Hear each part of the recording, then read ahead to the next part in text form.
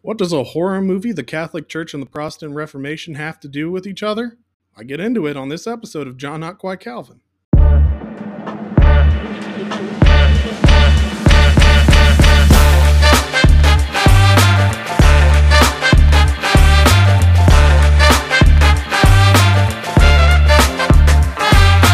Hello, welcome back to John Not Quite Calvin. If you recall, I am your host, John Not Quite Calvin. So it's been over a year. The last episode went up on the 18th of September, believe it or not. It is now October of the next year. October, if you guys do not know, is actually a very important month, not just because of all of the fantastic cinema and all the great haunted houses and cornfields and things like that. No, it's also Reformation Month. That's right. Ironically, on October 31st, 1517, the Protestant Reformation it's credited as starting on October 31st with the nailing of the 95 Theses by Martin Luther on the castle church door. So October is kind of unofficially the Reformation Month. Ironically, it does coincide with probably one of the strangest secular months, if you think about it, when it comes to, horror and scary things like that. Well, if you guys don't know, I am actually a really big horror fan. I like reading horror books and watching the movies and things like that. So I figured I would give you guys just something a little bit special here. I figured I would give you guys a bit of a review / synopsis of a horror movie that came out recently. But don't worry, it is actually going to be applicable to this podcast because it coincides, interestingly enough, with the Protestant Reformation in a way. So let's just get into it here, shall we? So there was a movie that came out earlier this year called The Unholy. If you guys aren't familiar with this story, let me just give you the storyline from IMDb here. After a supposed visitation from the Virgin Mary, Alice, a young hearing-impaired girl, is inexplicably able to hear, speak, and heal the sick. As word spreads and people from near and far flock to witness her miracles, a disgraced journalist hoping to revive his career visits the small New England town to investigate. When terrifying events begin to happen all around, he starts to question if these phenomena are the works of the Virgin Mary or something much more sinister. So just to give you guys like the review of the movie, it's been forever since I've seen it, but the things I can take away from it, it's okay. Like the cinematography was okay. The acting's actually pretty good. They did have a great cast for this movie. Apparently the book that's based off of the book is called Shrine. And apparently that book's supposed to be like really good if you like horror books. The movie, there's a reason IMDb gives it a 5.8 out of 10. It really isn't that great of a movie. It's not really super memorable. One or two scares, but it's more reliant on jump scares than the actual atmosphere and the things that are being discussed and talked about. It could have been done much better, in my opinion. The subject matter is there and stuff like that, but it's not a great movie. Even if you like horror movies, I don't recommend going to see it. So let's get into the reason that you actually are here. The theological discussion of the unholy, if you will. So the premise of the movie, The Unholy, takes place around a Mary apparition. And if you guys don't know, this is actually like a serious thing that the Catholic Church will investigate. If you claim to be visited or to see the Virgin Mary, the Catholic Church usually will investigate. There have been a lot of cases that the Catholic Church has actually confirmed that there is a Mary sighting, and usually they coincide with some sort of miracle in the area. And sometimes the apparitions will actually speak. They'll actually teach something or talk about something that's really important to the Catholic Church. I have a list, actually, of some of these. And let me just go over a couple of the really famous ones, and then let's dive into it and get into it from a biblical worldview, shall we? So, the most famous Mary apparition actually happened in the 13th century. And it's associated directly with what you guys may actually know if you know anything about Catholicism, the Rosary. The story of the Rosary, according to Catholic tradition, comes from a Mary apparition, actually.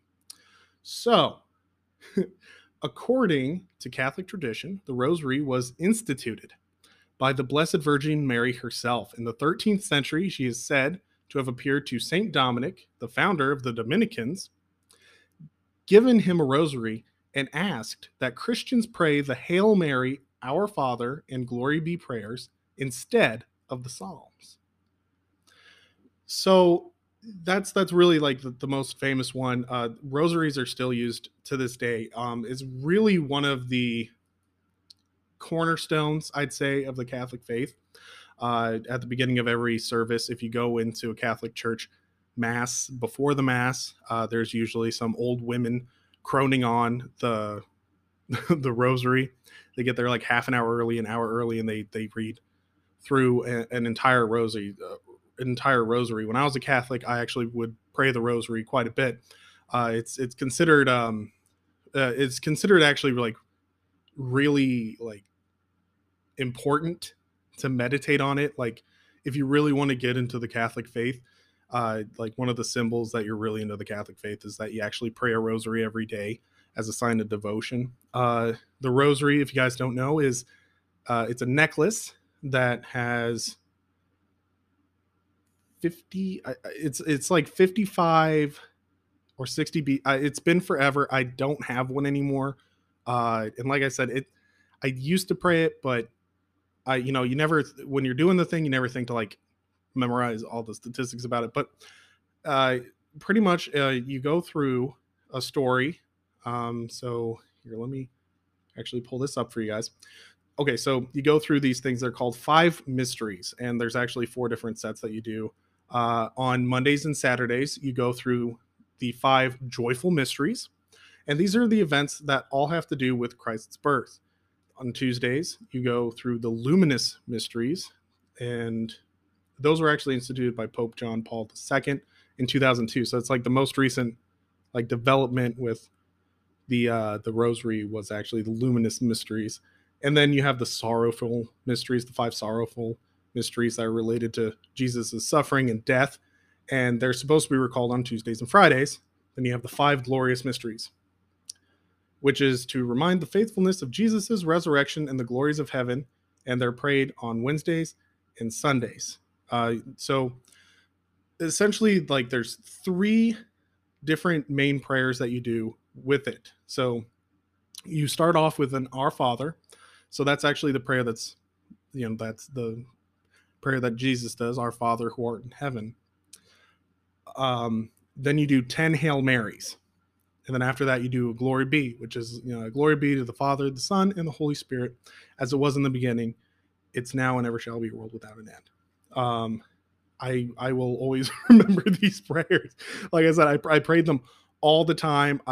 Whenever I visited my grandparents, they always made it to church early so that they could pray the rosary together, because they believed that if you pray the rosary, God will listen to you more, and it's supposed to be like a sign of like great faithfulness.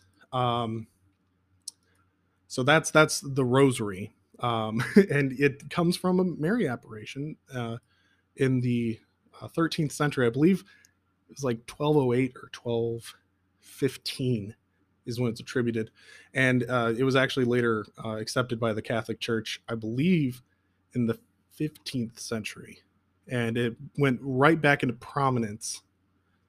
It went back into prominence following the Protestant Reformation, actually.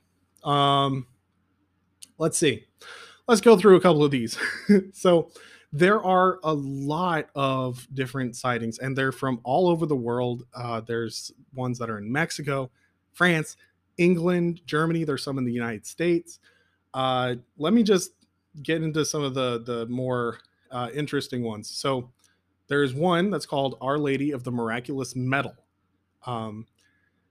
And it was reported that Mary appeared to a novice at the Daughters of Charity of St. Vincent de Paul one night in the Convent Chapel and asked that a specific medallion be made, promising that, quote, all who wear this medal will receive great graces.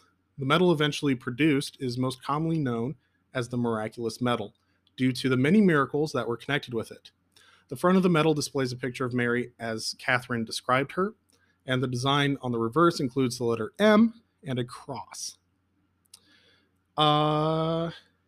There is also in that took place in 1830 in France. In France in 1858, there was another one called Our Lady of Lourdes, Lourdes. Mary appeared to a shepherd girl who was out gathering firewood in the countryside. Mary, identified herself as the Immaculate Conception, quote unquote, and told Bernadette, that was the name of the girl, of the location of a spring promising miraculous healings from the water. There were apparently over 60 medical cures associated with this spring by the Catholic Church, and it was established that this sighting was true. The thing is, though, that this is actually the only time that the idea of the Immaculate Conception is spoken of. Like it's taught, and it's actually Catholic dogma. It's actually Catholic doctrine that Mary is the Immaculate Conception. So you guys probably don't actually know this now that I think about it. The Immaculate Conception, according to Catholicism, isn't just Christ who was immaculately conceived. Mary also had to have been immaculately conceived, sinless. Mary had to be sinless in order for Christ to be sinless. The issue with this is, one, that would mean that there had to be a pure line of sinless people from the beginning of time, which is impossible because both Adam and Eve, our federal head, and also the first man and woman, whom we all come from, were sinners.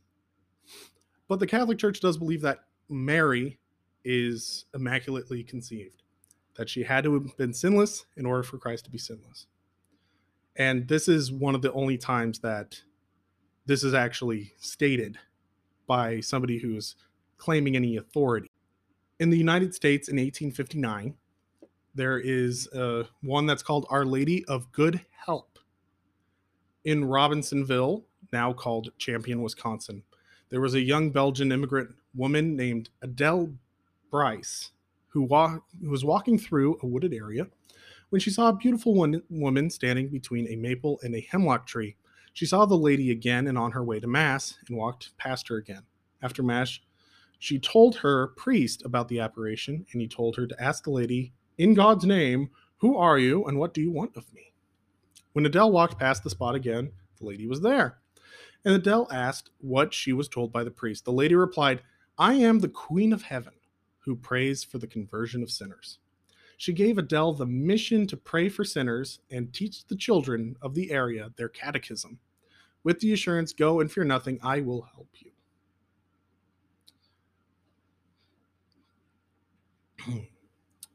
Let's see. In Poland in 1877, there was another apparition called Our Lady of Gertzwald, in which she answered that she was the Blessed Virgin Mary of Immaculate Conception. In 1876, in France, there was another one called Our Lady of Pilavoisian. I'm not French. I probably butchered that. But 1876, there was a French domestic servant named Estelle. Mary showed her the design of the scapular of the Sacred Heart and told her to ask her bishop to encourage its devotional use. In England in 1251, according to Carmelite tradition, this is called Our Lady of Mount Carmel. Carmel, Carmel. And it is said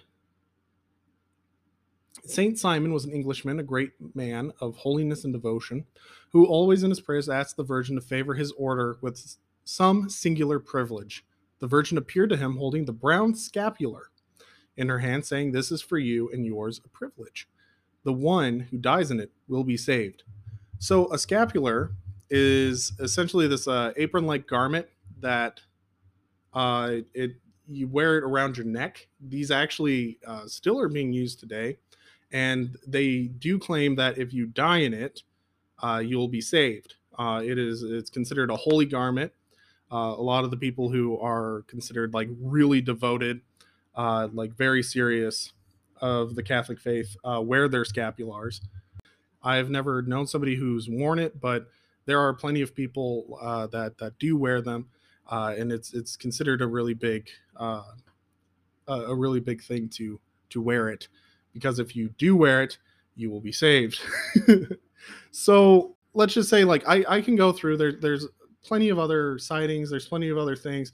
I'm really just like scrolling through right now, and pointing out the ones that were really interesting. Let me just go ahead and put it this way for you guys. There are some things that are really always consistent in these miraculous appearances. You may have caught on to it, but essentially all of them are very strange. If I'm just being honest, Mary always appears, and she always points people's attention and devotions back towards the Catholic Church, or uh, major changes in tradition and uh, different rites and passages seem to be taught, become tradition, and become like canon to the Catholic faith through these images. Um, like, for instance, the story of the Rosary. If you notice, though, um, a lot of these directly attack the gospel, if you really think about it, or they attack biblical orthodoxy. For instance, the story of the Rosary and how the Rosary came about. The Rosary was put in place to replace the reading of the Psalms. It was put in place to get people farther away from the scriptures and put them into devotion to the Rosary, which is honestly just it's a repetition of prayer. Like, over the course of a Rosary, you will pray a Hail Mary to Mary for over 50 times. And you'll pray the Our Fathers 5 times, the Glory Bees at least 6 times. And there's a lot of different prayers and sayings that go into it, but it really is just repetition of prayer. It's just the repetition of the exact same thing over and over again. And the Bible's really clear that vain repetition isn't how you're supposed to pray. Christ never taught us to pray like that. He taught us to pray directly to God. He taught us to pray, he taught us how to pray, and he showed us how to pray. And none of those prayers go towards Mary in the Bible. Christ would never have you pray to anybody but God. Another thing, when Mary appears and she says, "I am the Immaculate Conception," the doctrine of the Immaculate Conception cannot be supported biblically. It has to be supported from this extra biblical like story. It's not biblical. The Immaculate Conception of Mary is not something that's taught in the scriptures. It's not shown in the scriptures. It's not even shown by Mary. It's not shown by Christ. It's not shown by God. It's not shown by Gabriel. None of the people who interacted with Mary come to the conclusion that Mary was immaculately conceived. And there definitely is no time when God declares her the Queen of Heaven. If you notice, in one of these apparitions, Mary declares herself the Queen of Heaven. God never gives that title. In fact, in Isaiah, he says, "I am God. My glory I will give to none other." In fact, in the scriptures, there's actually a group of people that claim to worship the Queen of Heaven. And God is very clear that he is against those people. Why would God suddenly have a queen in heaven if he didn't before? God never changes. God doesn't change his mind. If God's going to make something, he's going to make it clear from the beginning. Christ is in the beginning of the scriptures. Christ is talked about throughout the scriptures. Christ's position of authority is established from the beginning because he is God. God did not make Christ later. God did not give Christ authority and power later. Christ was revealed later. He came to earth later. He was resurrected later. But he existed from the beginning. Mary did not exist from the beginning. Mary was known from the beginning. The plan was the same. Mary herself did not exist. Mary's position as Queen of Heaven is not established in the scriptures ever. It has to be established from an apparition claiming to be Mary. Also, let's talk about the scapular. The scapular claims that those who die in it will be saved. There is no garment, there is no tradition, there is nothing you can do physically to guarantee yourself salvation. That's what the scriptures say. The scriptures say that you cannot do anything. It is not by the work of man, it is not by your will, it is not by you and your doing. It is entirely based upon God, it is based upon the work of Christ, it is based upon his mercy. However, this apparition of Mary comes forth and says, hey, wear this thing, you'll be saved. It'll give you more grace. And then there was the miraculous medallion, the miraculous medal. Again, she goes forward and she says, this will give you extra graces. Okay, so if you wear this medal, if you wear this necklace, it'll give you extra graces. What does extra graces mean? In the Catholic tradition, extra graces would mean it'd probably knock off a few years from purgatory. It could guarantee your salvation. It could make it so that you could live how you wanted. It gives you extra grace in order for you to be counted more holy. That's not something that's established in Scripture. There is never anything that is considered to help you get to heaven in the Scripture. There's not a special medal. There's not special clothing. There's not a special meal or ritual or thing that you do that makes you more righteous before God. The only thing that can make you righteous before God is faith and trust in Jesus Christ and Christ alone. That's the only thing established in Scripture that will make you in any semblance more righteous. And the thing is that righteousness isn't even your own. Your righteousness is entirely based upon Christ and his work and what he does. Every apparition of Mary, whenever Mary supposedly appears, points people away from the gospel.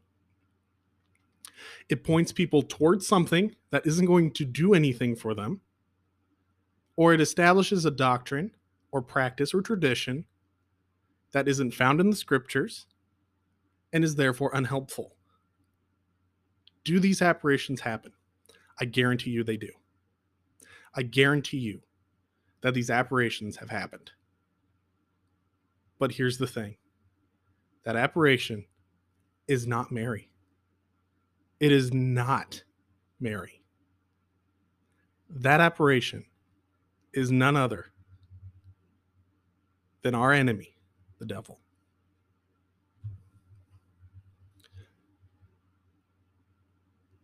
It is said in the scripture that he can come as an angel of light. It doesn't say that he can't come as a woman or appear to be a woman or a man. He can appear to perform miracles. He can appear to do all these things. We see this through the Antichrist. We see this through a lot of false teachers. But the thing is that they're never fully fulfilled. And honestly, we have to remember that just because something is supernatural does not mean it's God. Just because there is something that happens that is beyond human nature and what we can do on the physical realm does not mean it's God or godly. Magicians and witches, for instance, in the scriptures are talked about as being able to perform many different miracles and signs and things like that. But they're not from God. In fact, they're against God. Psychics, it's not said that psychics can't see certain things if they have been given these powers and things like that, but they're not from God. In fact, they come from demons, and in one of the stories in Acts, they exorcise that spirit because it is a demon, and the prophetess or the psychic could no longer see visions. Just because something is supernatural does not mean it is from God. Just because something comes to you claiming to be something doesn't mean it is something. Right? I can come up to you and I can claim that I'm the president of the United States. That doesn't mean I'm Joe Biden. Okay? It's the same way with spiritual things. We're supposed to be discerning. We're supposed to be paying attention to what these people are teaching, what these things are teaching, what these angels are saying, what they're trying to teach, what they're trying to tell you, and where they're trying to lead you. Paul says Satan will come as an angel of light. In fact, he even says to be discerning. If we or an angel from heaven come to you preaching a gospel contrary to the one which we preach, let him be accursed. What's a different gospel? Anything that is not based upon the work and person of Jesus Christ. Therefore, what we see in the apparitions of Mary is the fulfillment of the scriptural warning that an angel of light, or in this case, somebody claiming to be a dead saint, specifically Mary, is preaching a gospel contrary to the one preached in the scriptures, contrary to the one preached by the apostles. We need to be aware. We need to be paying attention. The number one way for us to be able to combat forces of darkness, these otherworldly powers, these spiritual powers that are at work in our age, is the scriptures. It's through prayer to God, not to other people, not to saints, not to Mary, but to God and God alone. Prayers to Mary aren't going to do anything. Why do you think the devil wants them praying the Hail Mary 55 times? Because it's not going to do anything. It's a massive waste of time.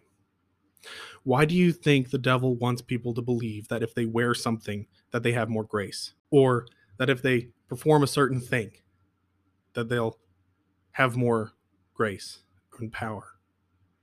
Because then they're not going to be focusing on what actually saves: devotion and faith to Christ and Christ alone.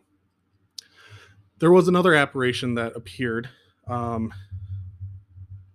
I couldn't find it, but in one of them, Mary went on to say that in order for somebody to be saved, they needed to perform reparations. They needed to pay back for their sins. They needed to.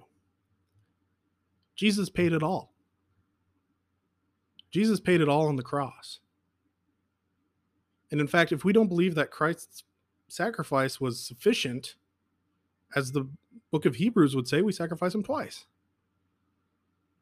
Christ's sacrifice is sufficient. Faith in Christ saves. That's the gospel. That's what the New Testament teaches. In fact, that's even what the Old Testament teaches. That God would bring a redeemer, and that redeemer would save his people.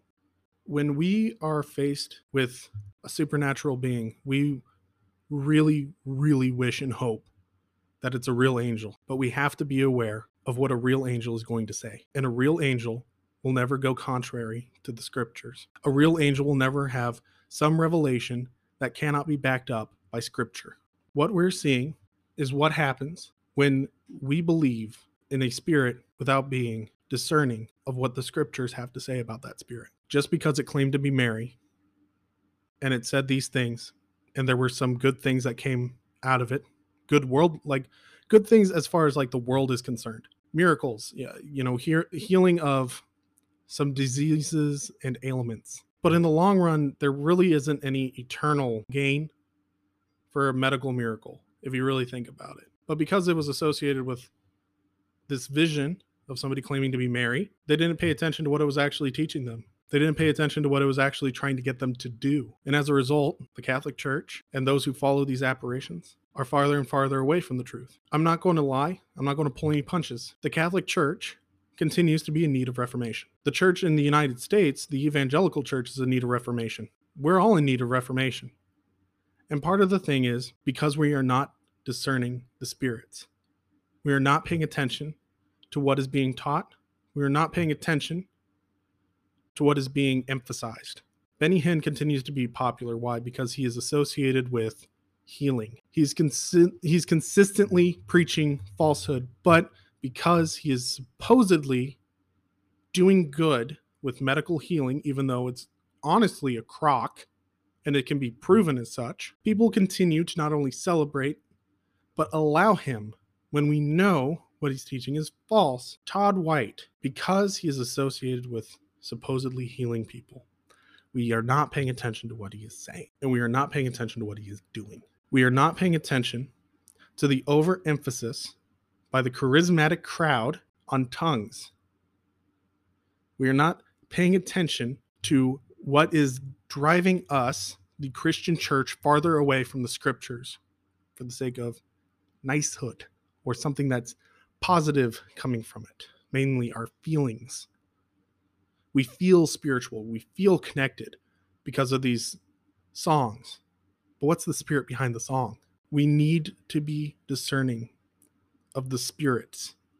We need to be discerning of where it is leading us and what it is teaching us. Just because this is a grievous example with the apparitions of Mary does not mean that we are better, because we can also fall for these traps. We can also fall for these tricks.